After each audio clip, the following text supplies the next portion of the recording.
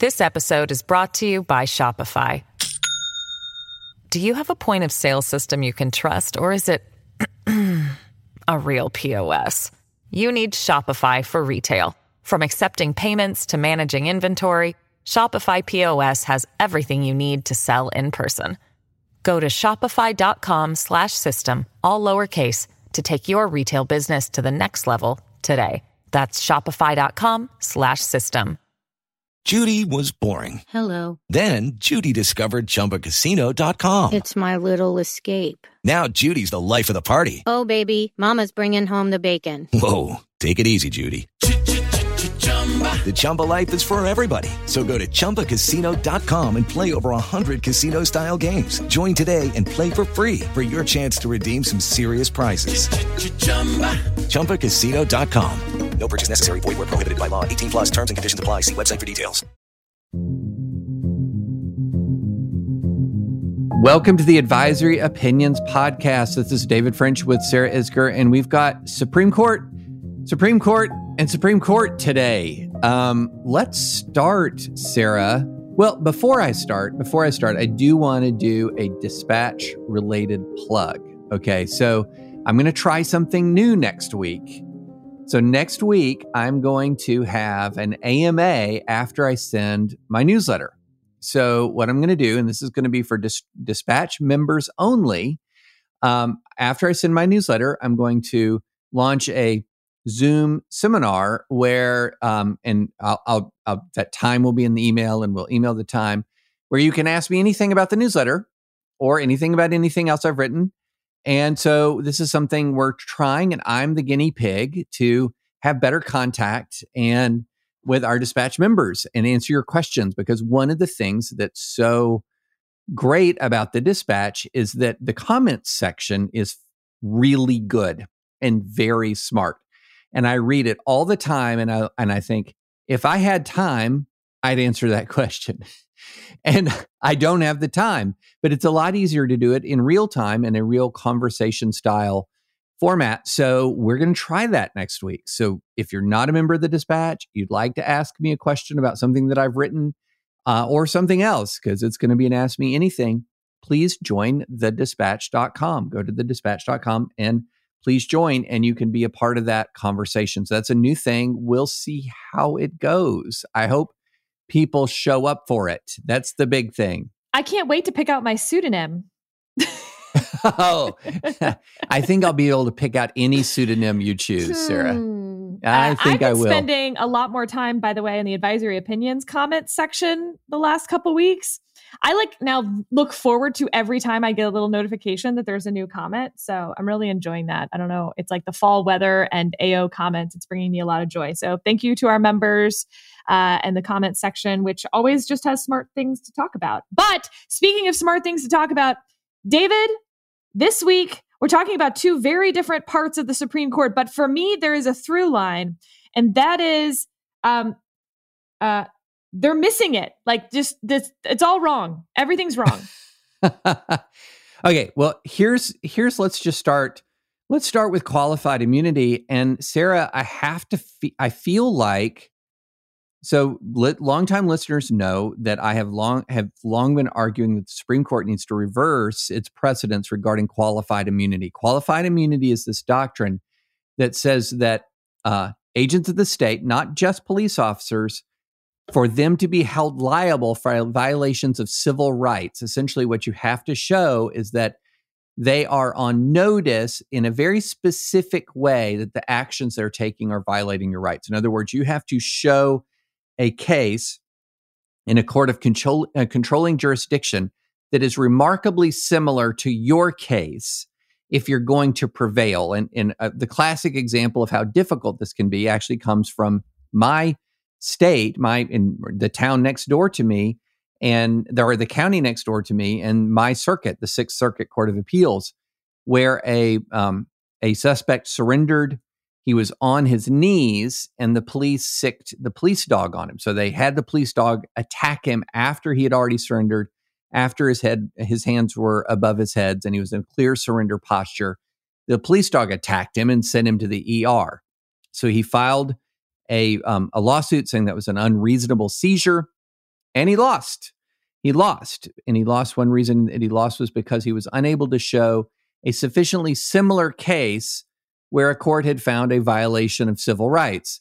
He was able to show, Sarah, a case where a suspect surrendered and was lying down when the dogs attacked him.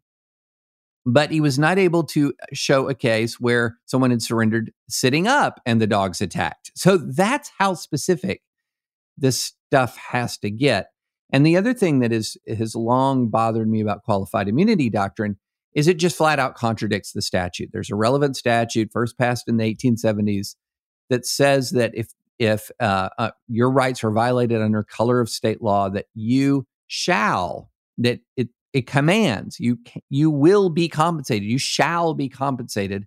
And the Supreme Court modified that on its own to essentially mean shall not in most circumstances be compensated. David and I disagree on perhaps the broader philosophy of qualified immunity.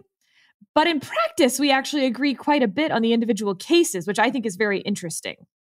Right. And this brings us, I think, to these two cases. So as we mentioned on Monday, the Supreme Court orders list came out. And at the bottom of the orders list, if you scroll all the way down to page 7, you find 2 per curiam opinions, meaning unsigned opinions from the court. Although, interestingly, no dissents. No dissents. So now you don't have to dissent in a PC. You could still not be part of the 5 votes, but just not decide to write a separate dissent. So all we really know is that there are 5 votes. We don't know who they are, but there could be 9 votes. They're both qualified immunity cases. And there's so much to unpack here. But David, why don't you explain the facts, maybe of just both?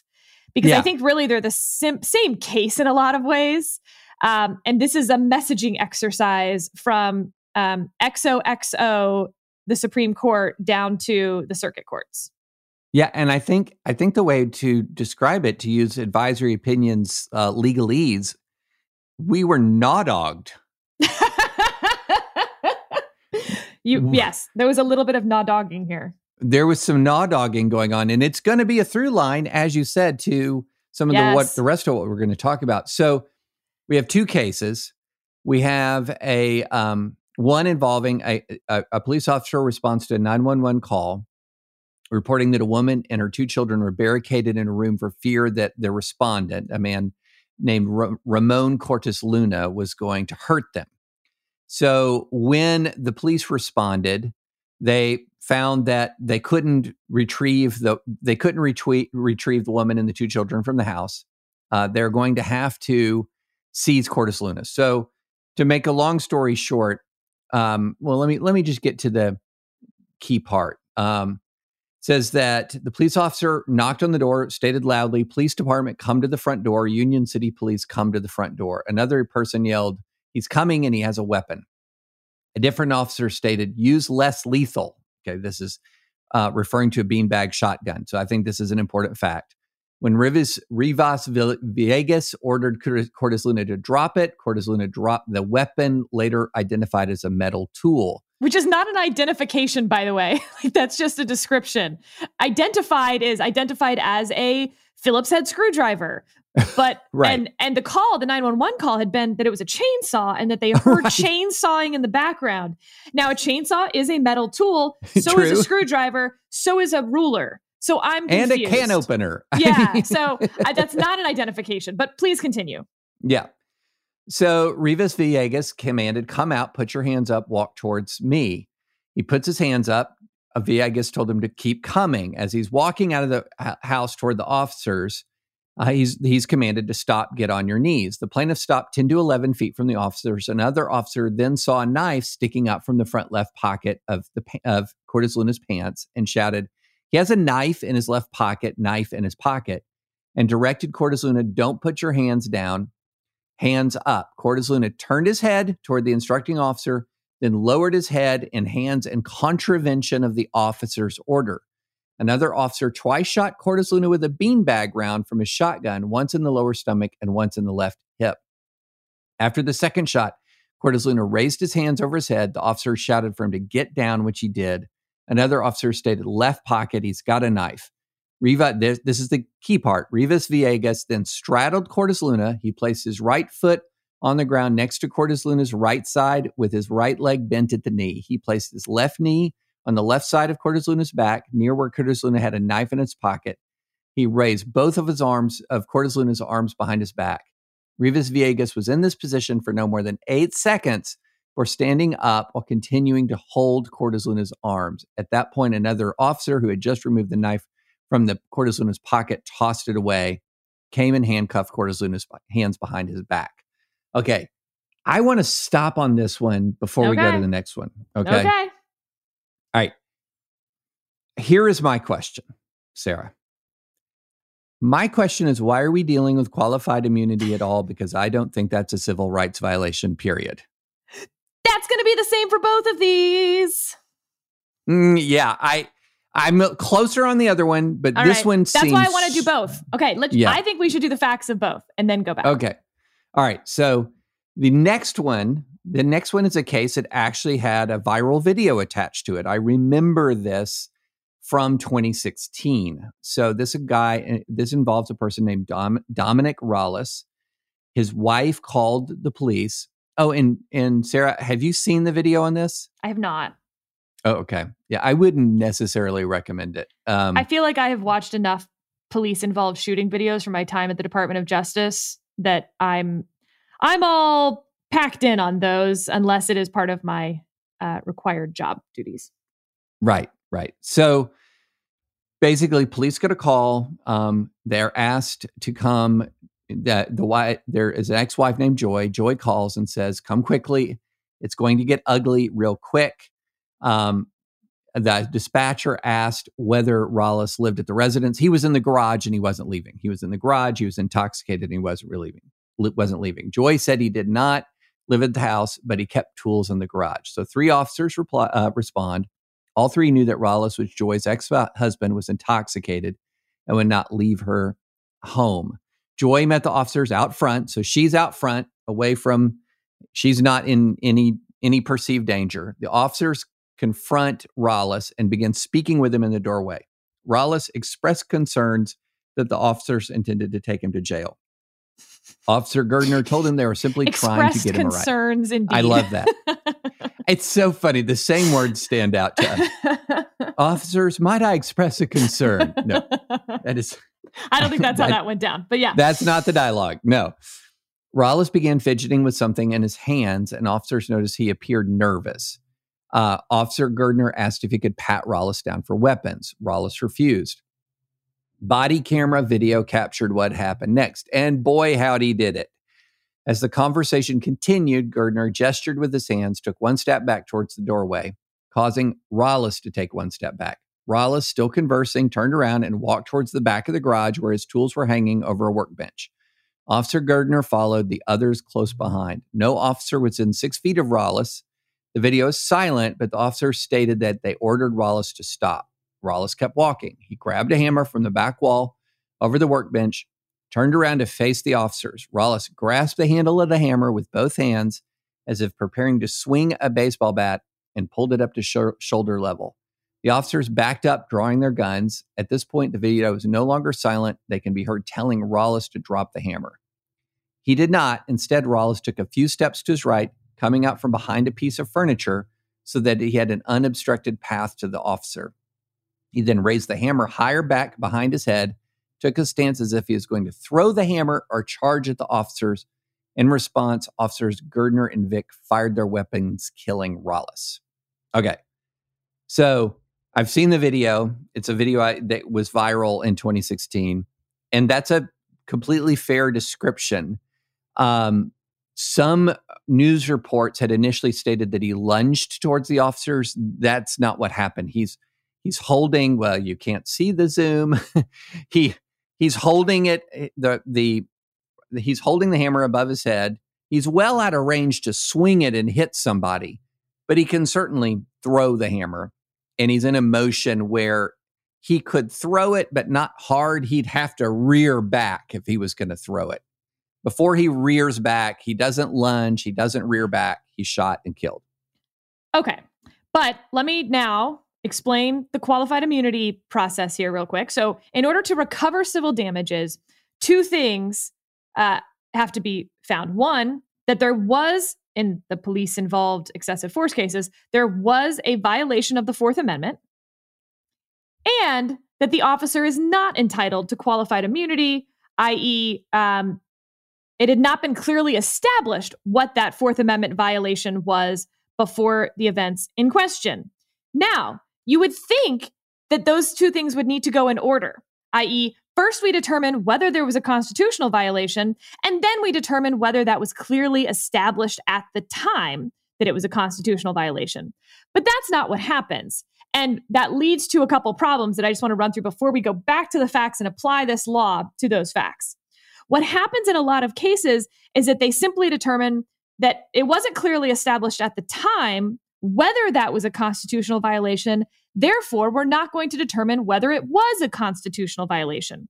What's the problem with that? No constitutional violations ever become clearly established because courts so rarely reach that question. And it's like this self-fulfilling little circle of qualified immunity fun. And it's bizarre. So because the courts can always just say that something wasn't clearly established at the time without determining whether it was a violation in the first place, therefore nothing becomes clearly established. David, I totally take your point that when something is clearly established that is such a close neighbor to something else, it becomes even more farcical that you require it to be so precise because so few of these cases ever reach that question to begin with. Okay, now let's take that law and apply it to these facts because, spoiler alert, the Supreme Court says both officers are entitled to qualified immunity. That both of these situations were not clearly established whether they were violations of the Fourth Amendment, whether the officers had used excessive force, and also, spoiler alert, the Supreme Court never says whether, in fact, these are violations of the Fourth Amendment. Therefore, this is not now precedent for the future of a clearly established constitutional violation. So it is exactly perpetuating the problem in hand. Whoa. You and I both are going to have issues with this, though I think perhaps we think the court could have or should have resolved it. You probably think maybe at least in one of them, they shouldn't have gotten qualified immunity at all. I think both should have gotten qualified immunity because neither was a Fourth Amendment violation. But my beef is that the court has a responsibility to model good behavior to the lower courts. And if they want to fix qualified immunity doctrine, the way to fix it is by fixing the process at minimum and perhaps, to your point, David, fixing the doctrine as a whole. But at minimum, we could start by trying to fix the process. And they could have easily done these PCs by saying, first, courts should look at whether there was a constitutional violation in this case. And maybe even the two cases could have been very interesting because they could have shown in one, there was a Fourth Amendment violation, but it wasn't clearly established. And the other, there wasn't a Fourth Amendment violation. Therefore, we don't need to reach the qualified immunity question at all. That could have been very instructive to the lower courts. That's not what happens here. And I think that's where my super frustration is. Yeah, I mean, I think you hit the nail on the head on the process. In fact, let me read exactly from the Rallis case. We need not and do not decide whether the officers violated the Fourth Amendment in the first place or whether recklessly creating a situation that requires deadly force can itself violate the Fourth Amendment. Which, by the way, separately would have been such an interesting opinion to have from the Supreme Court, whether officers in creating when is the moment of excessive force? Is it the moment someone is now holding up a hammer? Or is it when you walked in the garage and kept getting closer?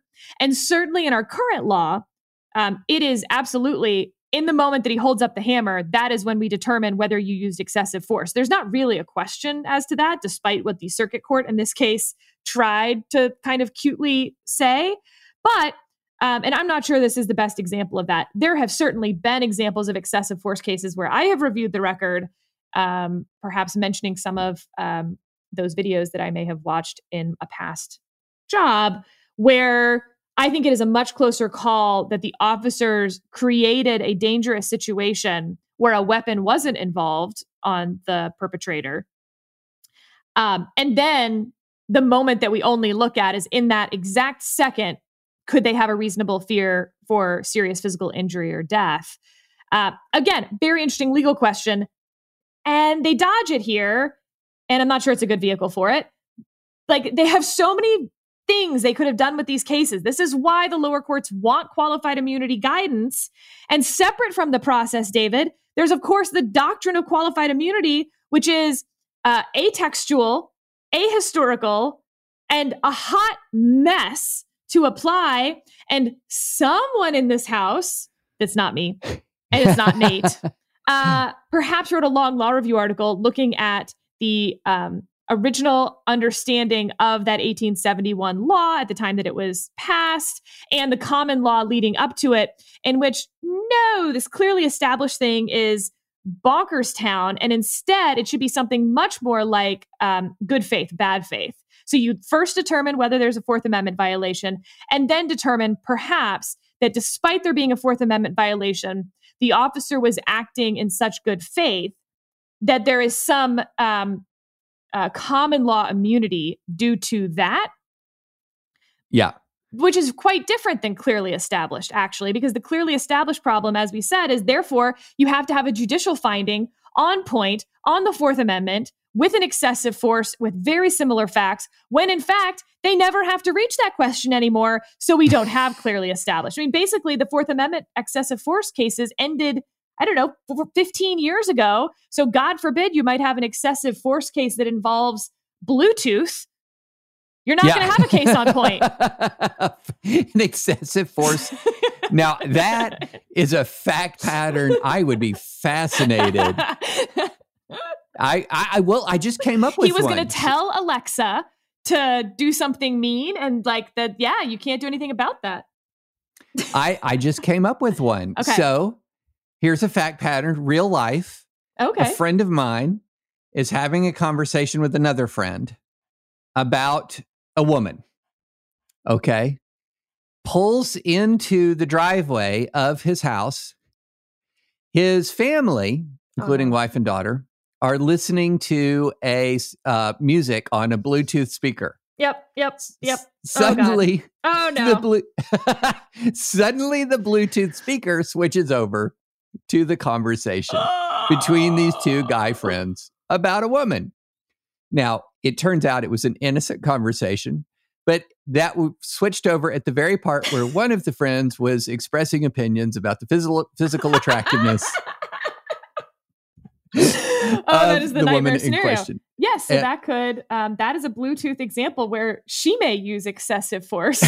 She might use excessive force. And every guy listening just died a little bit inside. And learned a valuable lesson.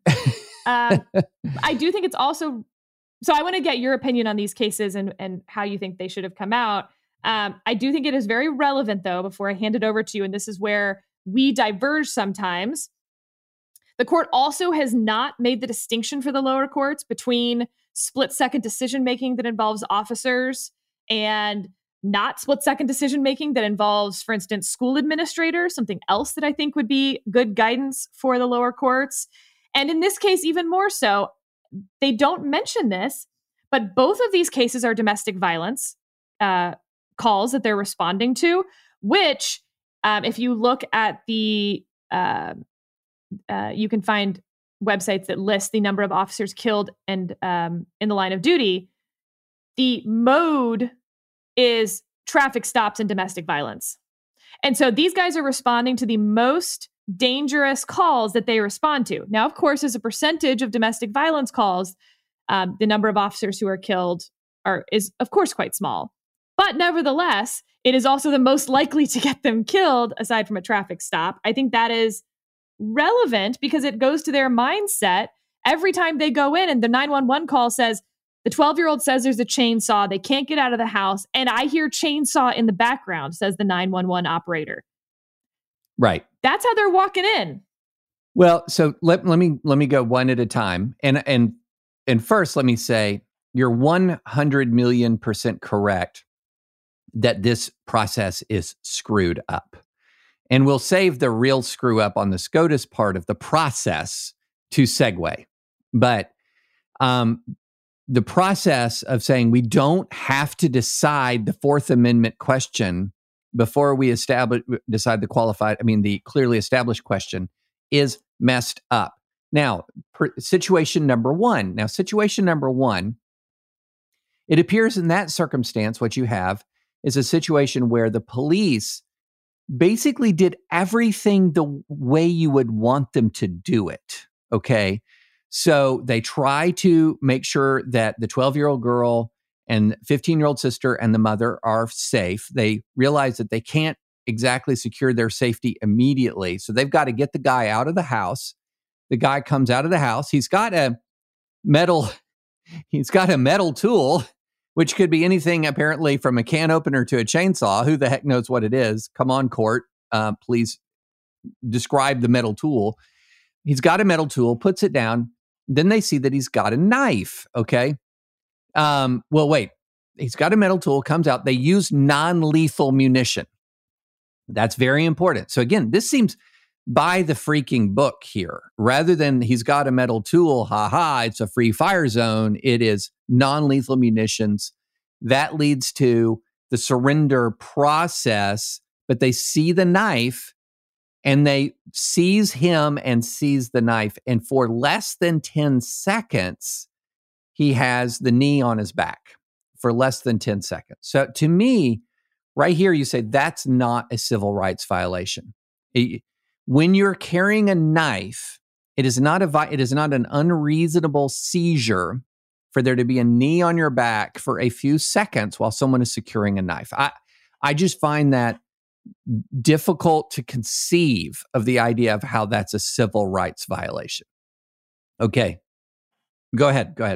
Well, I was just going to note that I think what they don't mention is what injury he may have had from that, because despite how short it may have been, he may have been seriously injured from having a knee in his back for 8 seconds. But then you get into, in the law, actually, that's not what matters to the excessive force claim. It is actually only, does a knee in the back, regardless of, we don't know the outcome of the injury, is that excessive force. We don't care whether, in fact, that 8 seconds broke a vertebrae in his back. That does not determine whether it's excessive force, except to the extent it tells you how hard the knee was pressed in his back, perhaps.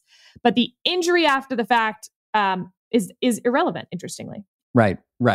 And so, this is the kind of thing where let me put on my police officer hat and I say, have you ever tried to physically secure a grown man with a knife? Okay. That's not easy. It's not easy to physically secure, I'd say, even a young teen necessarily, considering about how, considering I would just how like big to they report, and when it comes to diaper changes, it is remarkably difficult to secure a 16-month-old.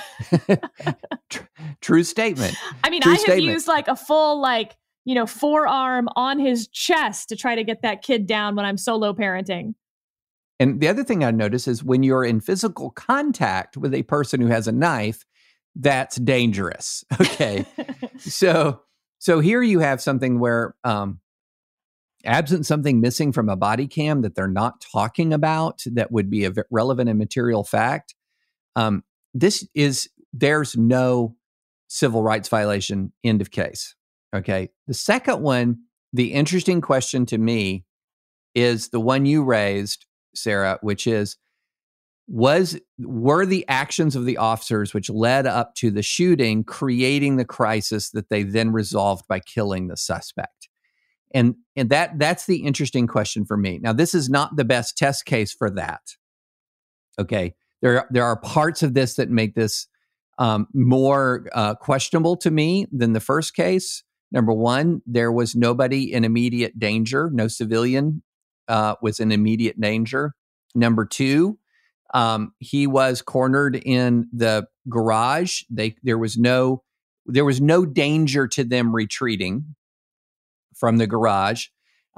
This is a question where it would have been very interesting to receive expert testimony about the proper procedure in a circumstance like this, where there is no civilian in any sort of danger.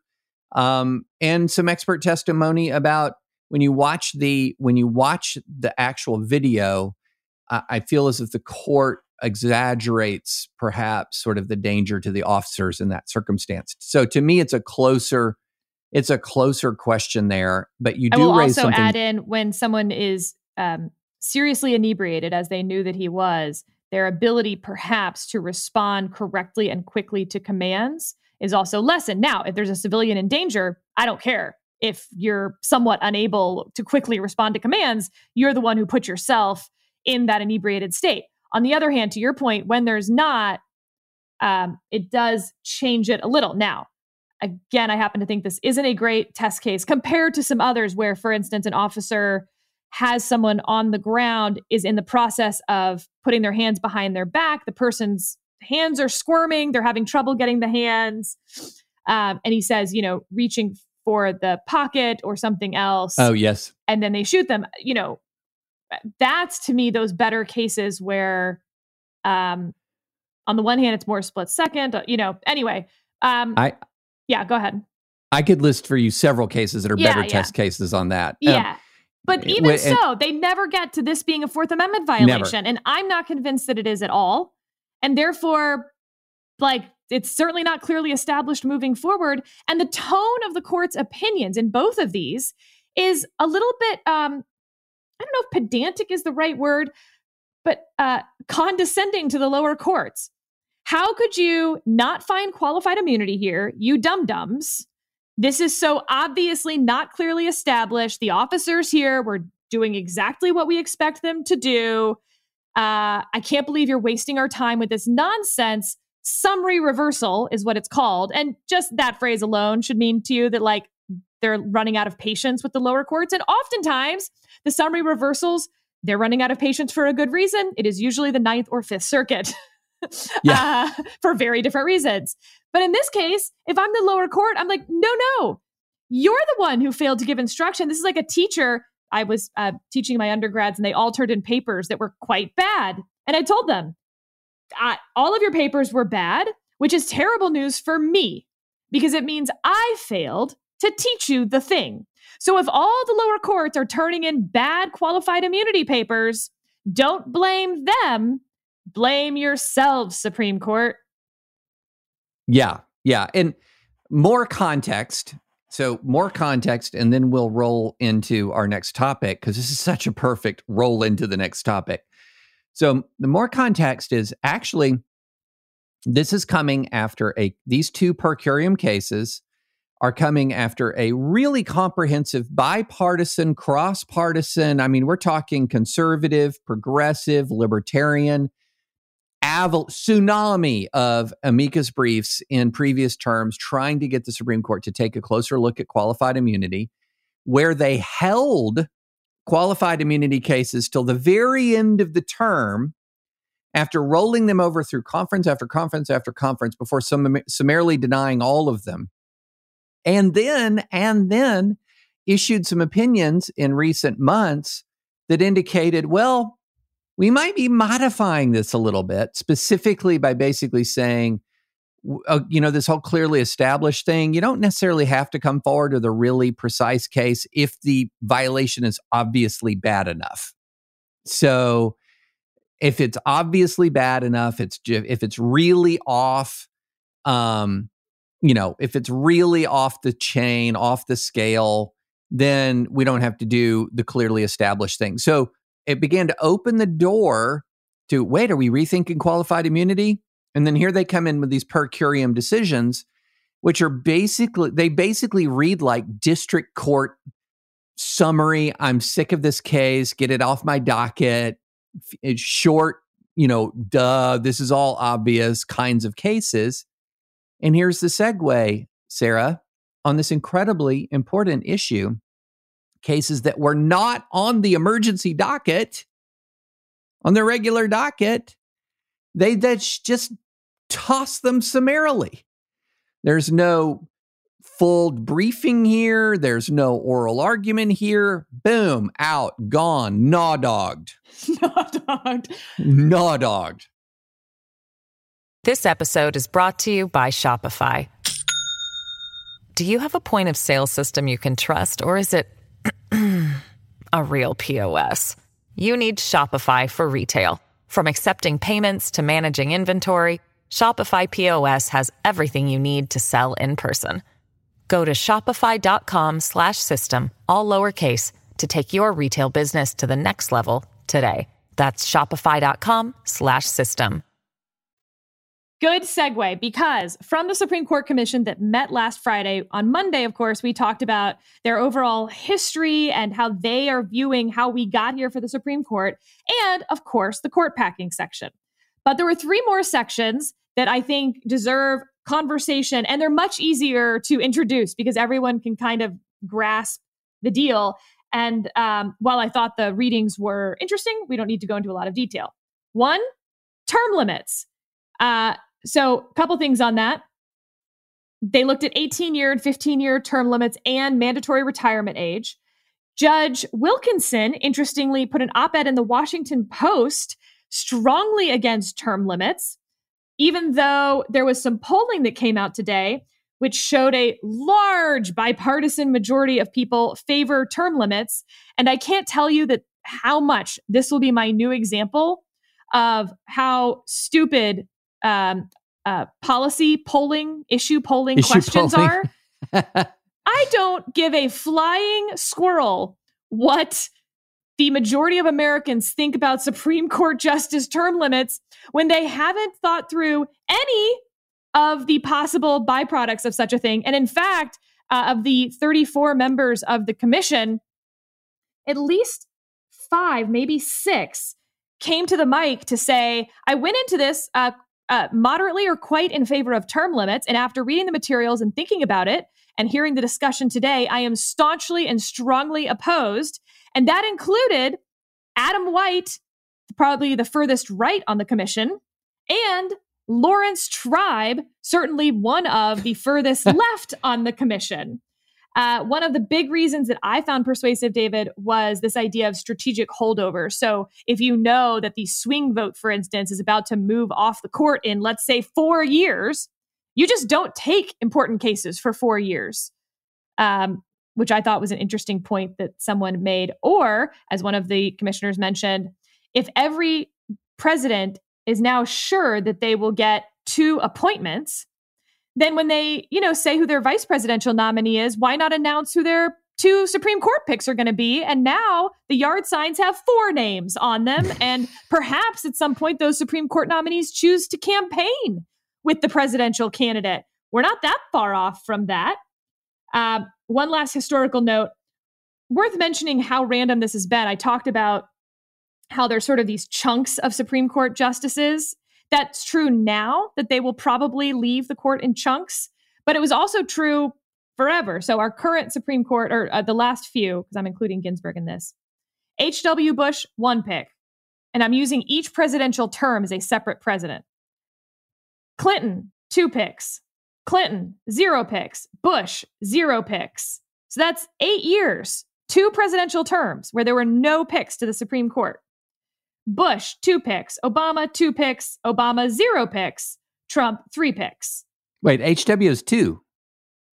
Oh, I'm sorry. Thomas? I was only counting the current court plus Ginsburg, but yeah. Oh, okay. Yeah. But yeah, I should have counted Kennedy. So yes, 2. Souter and Thomas. Souter and Thomas, sorry. That's why I didn't count it, because I was going to count Kennedy, but he was Reagan, actually. So anyway, my point being that actually it's been chunky and random, and it's going to be that still, and that there's a benefit to that. Okay, so now there's also the jurisdictional question that they looked at, which was whether to limit what the court can review. You don't like the court's abortion jurisprudence? You can pass a statute that says the Supreme Court can no longer rule on abortion cases. Now, of course, that I think has some obvious problems with it, but you could limit them to not being able to overrule to invalidate any statute passed by Congress. You could say they can't find anything unconstitutional. You could limit that to the Supreme Court. You could limit it to all federal courts. And another thing they looked at was supermajorities. So if you are invalidating a constitutional provision, a statutory provision for constitutional reasons, it can't be a close call. It can't be 5-4. It has to be 7 votes to find something unconstitutional. Of course, that leaves all sorts of problems on what is finding something unconstitutional. Is it as applied? Is it in all cases it has to be unconstitutional? And the last thing they looked at in that last chapter was the shadow docket, which many people did not want to call the shadow docket anymore, which was very funny because Will Baude was on the commission, and Will Baude takes the mic to say he is quite fine with not calling it the shadow docket. Death penalty cases, their certiorari process of how they take cases, who's advocating in front of the Supreme Court, ethics, whether the Supreme Court should be bound by ethics, and transparency, although on that section, interestingly, thankfully, it appeared the entire commission was happy to sign on to the idea that there should not be TVs in the Supreme Court, something that I feel strongly about. Okay, so David, those are the last 3 chapters. I have one overarching, this is all wrong, but I'm curious, before we get to the overarching, just, are you in favor of any of this? Okay, so I have an overarching, well, you said before we get to the overarching. Yeah. Let me say this. I am term limit curious. Yes, I think everyone on the commission, I think all of us are term limit curious, but I have been radicalized after listening to the 90 minutes or so and reading the whole thing. I'm radicalized. So, but I think you should explain why you're term limit curious. Yeah, so I'm term limit curious. One of the reasons why I'm term limit curious is for precisely the reason that you just described about the chunkiness of and the randomness of the Supreme Court. So if you take chunkiness and randomness and life tenure, what that means is that you have presidential races with unpredictably large or perhaps unpredictably small stakes, depending on the happenstance. So Donald Trump had 3 court nominations. That's unusually large stakes between 2016 and 2020. I think it's worth noting 2 were due to death and 1 was due to what you could consider a strategic retirement. Because I think strategic retirements are also an important part of the term limits conversation. Are justices making themselves more partisan by choosing to retire under a certain political party? But death obviously is not partisan. Partisan, right. Nope, nobody's choosing to die to open up a place on the court. Yeah, so what you have here is so you have the randomness, and you also, I'm glad you brought up the strategic retirement, a bit of gamesmanship. Yeah. So I might be hanging on by my fingernails when I really should be enjoying my cabin in Colorado, which I would love to have one day, but enjoying my cabin in Colorado should be there. I should be. Maybe I've lost a few miles an hour on my fastball. Maybe my court clerks are doing way too much work. But by golly, I don't want this president nominating my replacement. So I'm just going to hang on as long as possible. That's a kind of gamesmanship attached to the court. And I don't like it. The thing I'd like about term limits is predictability. Most of the proposals that you will see have 2 justices per president, 1 decided in the first year, 1 decided in the 3rd year. So you have 2 justices. It's set. Barring a death, which is very unpredictable, it's set. The second thing I like about the term limits, under the proposals, you're still protected from the political pressure, largely protected. The primary protection from political pressure for a judge is the life tenure. It's that life term. And that life term is what allows you to sort of say, I don't care what the president or his party thinks about my jurisprudence. I don't have to care anymore. I'm going to do my thing. I'm going to do what's right. When that's done properly and appropriately, that kind of judicial independence is vital. Sometimes it results in the sort of feeling of betrayal amongst voters, said, hey, look, I campaigned for a president because they're going to nominate a certain kind of judge. They nominated a judge and he didn't turn out to be a certain kind of judge. But the life tenure protects from that blatant political pressure. A specified term would largely protect from that pressure as well. And I do think some of the negative things that you talk about, such as naming a Supreme Court candidate or naming a potential judge, and then maybe them campaigning with the president or vice president, which sounds gross and let me add awful. another one for you, David. 18-year terms. You could put Josh Hawley on the court right now, and in 18 years, Josh Hawley runs for president. And the whole 18 years, he's setting up his presidential run as, see, look what I did on the Supreme Court. Now I can do it for the country. I think that would be wildly bad for the court. Right. No, I agree with all of that. The question I have is, how much can we, by statute and constitutional amendment, control for those problems? So the commission looks at that, obviously. And in all three cases, the term limits, the jurisdictional strippingness question, and to some extent that merits dockety stuff.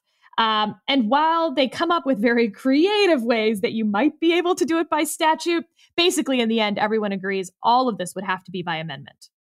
Right.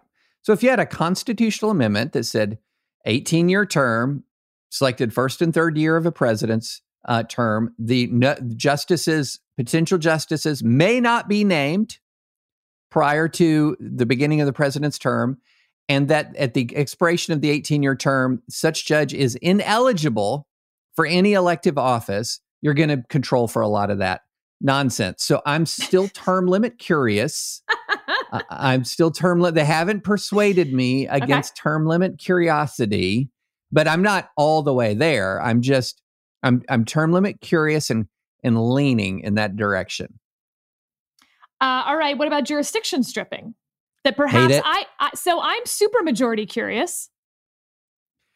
You're super majority. Okay. Well, that tell me about we shouldn't be invalidating statutes from Congress with just when you think it's a close call, whether it's unconstitutional. Perhaps it should have to be obviously unconstitutional. Now, whether that's obvious based on the number of people, or you simply change the standard instead of constitutional or unconstitutional, you change it to clearly unconstitutional, or to coin a term, clearly established as unconstitutional. So for instance, SB 8, the Texas bill, if it were a federal bill, for instance, would be clearly established as unconstitutional, whereas, I don't know, I'm trying to come up with another closer call bill that has recently been found as unconstitutional, but you get my point.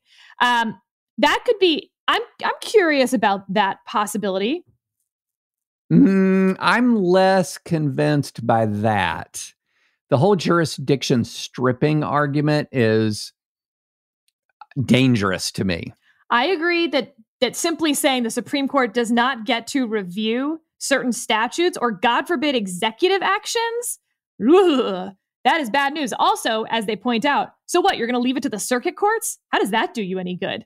And then if you're going to leave it, like take it from federal courts entirely, you want to leave it to the state courts? I'm not even sure that would be, if under a constitutional amendment, obviously it would be constitutional then, but certainly statutorily post-Reconstruction, where we sort of rebalance the states versus the federal government, I don't see under the supremacy clause how you could leave such decisions to the state under the current Constitution. I am very interested in statutorily stripping away the little thing that we like to call the nationwide injunction. Although that leaves its own problems. So then every single person has to come in with their own specific fact pattern when in fact, like this could have been handled. Okay, tell me more. How district-wide, circuit-wide. Oh, I mean, okay. So okay. Yeah. So the Supreme Court could issue a nationwide injunction absolutely, because they are the court of the nation, but then everyone correct, else is only within their jurisdiction. Yeah, that to me is actually what the law is right now. It's just not being followed. Right. You don't want to have it where everyone knows you can go to crazy old Judge Bubba in wherever that district of wherever and enjoin executive policy nationwide. No. So the nationwide injunction at the district court or circuit court level, I'm very interested in reforming that. I'm very interested in reforming that. But let me ask you about emergency docket, unusual procedures, Sarah. Is there anything there that caught your eye? Because that goes to our 2 qualified immunity cases where really that was a momentous thing the court just did. That was a momentous thing the court just did on a pretty summary procedure. Yes, it was. I have become pretty emergency docket friendly through the course of our conversations this summer to now.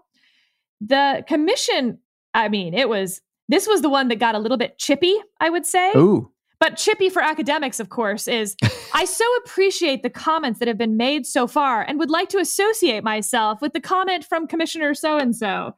It feels like you're in, Parliament or something, but not the part of Parliament where they yell at each other.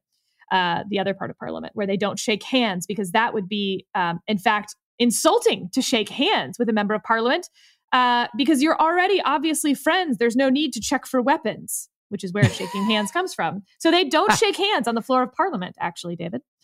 Fascinating. Yeah, little fun fact for you there. So the conversation turned to death is different. That is a line that several Supreme Court justices have said, both in writing and in their speeches. Death is different. That is obviously part of the emergency docket.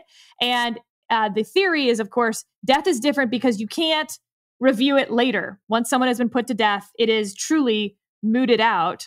And as some members of the commission pointed out, yes, death is different, but all things are different from all things. And some people would say that abortion involves life and death as well. And you could hear the collective gasp with all of the muted microphones. It was a moment. Now, of course, again, it was phrased as some people view abortion as a life and death decision as well. And it kind of, again, I won't say devolved because it stayed incredibly polite. But if you speak academia, chippy. It was chippy. Now, I think that the emergency docket, I think that all the people complaining about the emergency docket are complaining about the merits. They don't like the outcome of the cases. The Supreme Court has actually done so much more to explain their reasoning in these cases. So, for instance, in the commission's write-up, they spend a lot of time on the Whole Women's Health v. Jackson, the SB 8 Texas abortion emergency docket case. What are you, maybe you wanted more explanation, but that would have taken more time, clearly. So did you want them to take longer? Or did you want the explanation that you got, which was actually, wasn't lengthy, but it explained it. They didn't think that they had sued the right people, that they had a defendant to enjoin. That was their reason. I know you don't like that reason, but there's not a whole lot more that a longer opinion was going to give you. The original complaint about the shadow docket and why it was called the shadow docket was because they used to just issue an order with no explanation. That was the complaint. Your complaint can't be that it's not enough explanation or you don't like the explanation when in fact they told you. So I think the emergency docket stuff is getting super overblown now, that it's an actual merits complaint and that they wouldn't like it if all of a sudden these cases were simply not on the emergency docket anymore and moved to the merits stage, unless we can all agree that it'll be status quo no matter what. And in this case, based on the Fifth Circuit, the status quo would have been that the law would have gone into effect. So it would have been exactly the same as it is now. So if you simply want the emergency docket gone, you want it to be the status quo as it comes to the court, that's going to be a coin flip based on which circuit it came out of. And that's not what these people actually who are complaining about the shadow docket want. They say they want transparency in the reasoning, and they say they want more leaning on the status quo instead of simply likelihood of success on the merits. But I don't think that's actually what they want. So I agree with you completely on emergency shadow docket with one caveat. Yes. When possible, the court should hear oral argument. Yes. You and I actually totally agree on that. I just don't think it's going to happen. Yeah. No, I don't think it'll happen either. But when possible, the court should hear oral argument.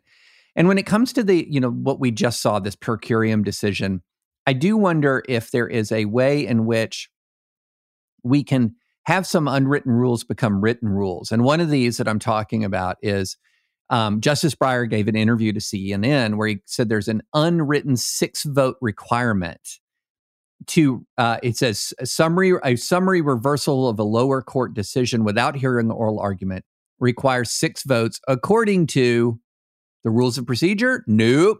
Unwritten rule. Okay. So the fewer unwritten rules, the better, in my view, because You know what unwritten rule is? Not a rule. Okay.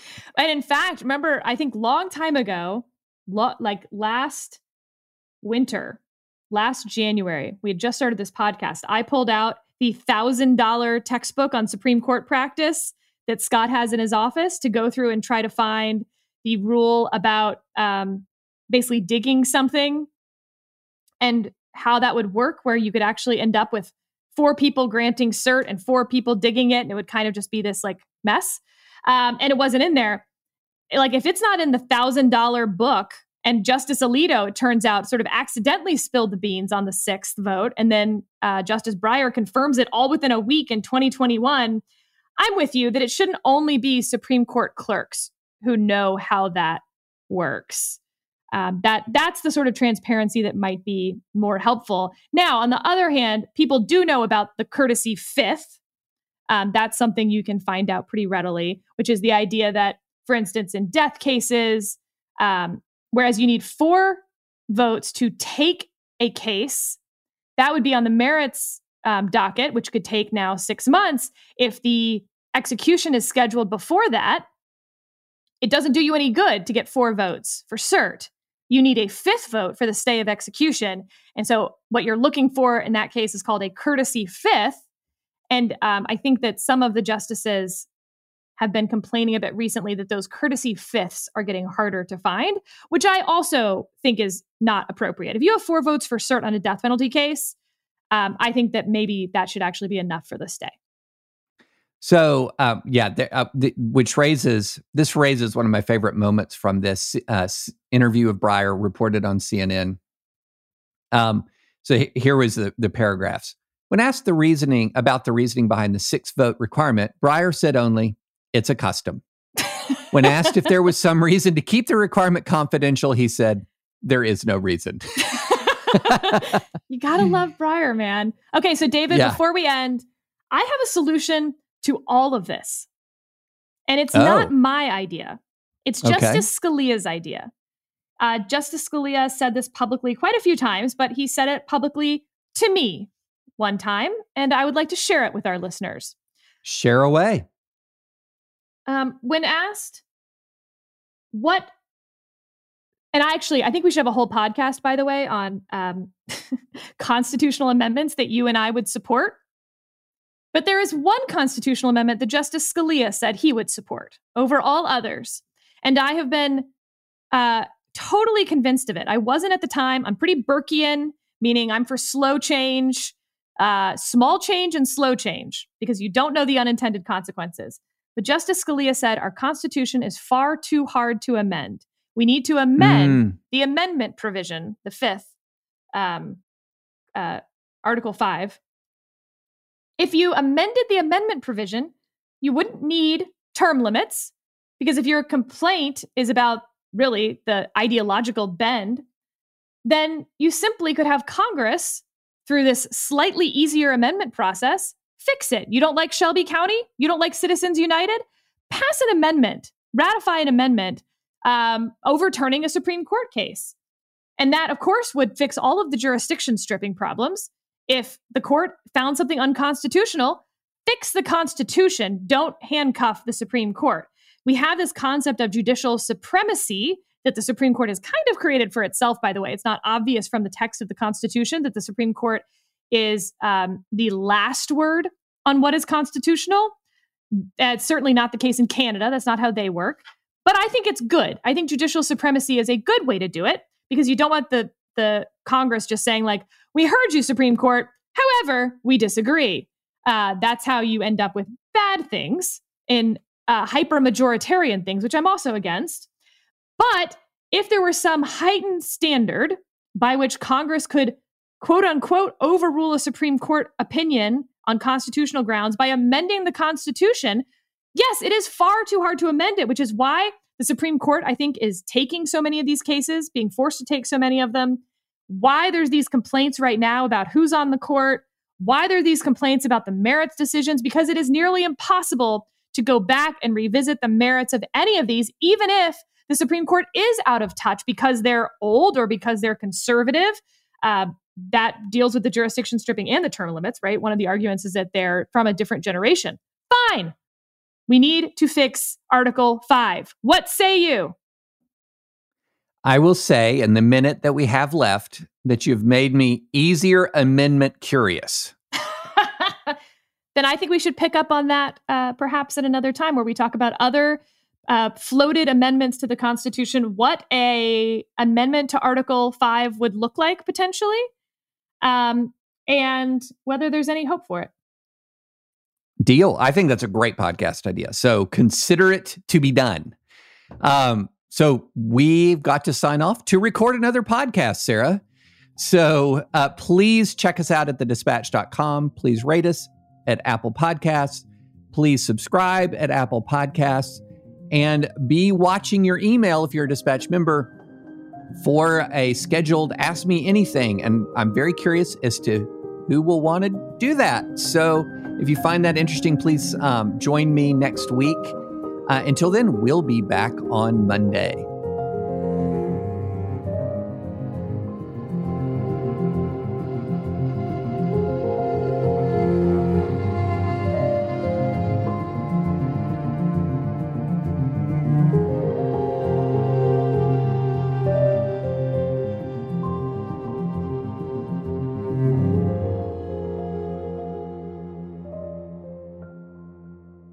Step into the world of power, loyalty, and luck. I'm gonna make him an offer he can't refuse. With family, cannolis, and spins mean everything. Now, you wanna get mixed up in the family business. Introducing The Godfather at ChumbaCasino.com. Test your luck in the shadowy world of The Godfather slot. Someday, I will call upon you to do a service for me. Play The Godfather, now at ChumbaCasino.com. Welcome to the family. No purchase necessary. VGW Group. Void where prohibited by law. 18+. Terms and conditions apply. Hello, it is Ryan, and I was on a flight the other day playing one of my favorite social spin slot games on ChumbaCasino.com. I looked over at the person sitting next to me, and you know what they were doing? They were also playing Chumba Casino. Coincidence? I think not. Everybody's loving having fun with it. Chumba Casino is home to hundreds of casino-style games that you can play for free anytime, anywhere, even at 30,000 feet. So sign up now at ChumbaCasino.com to claim your free welcome bonus. That's ChumbaCasino.com and live the Chumba life. No purchase necessary. VGW Group. Void where prohibited by law. See terms and conditions. 18+.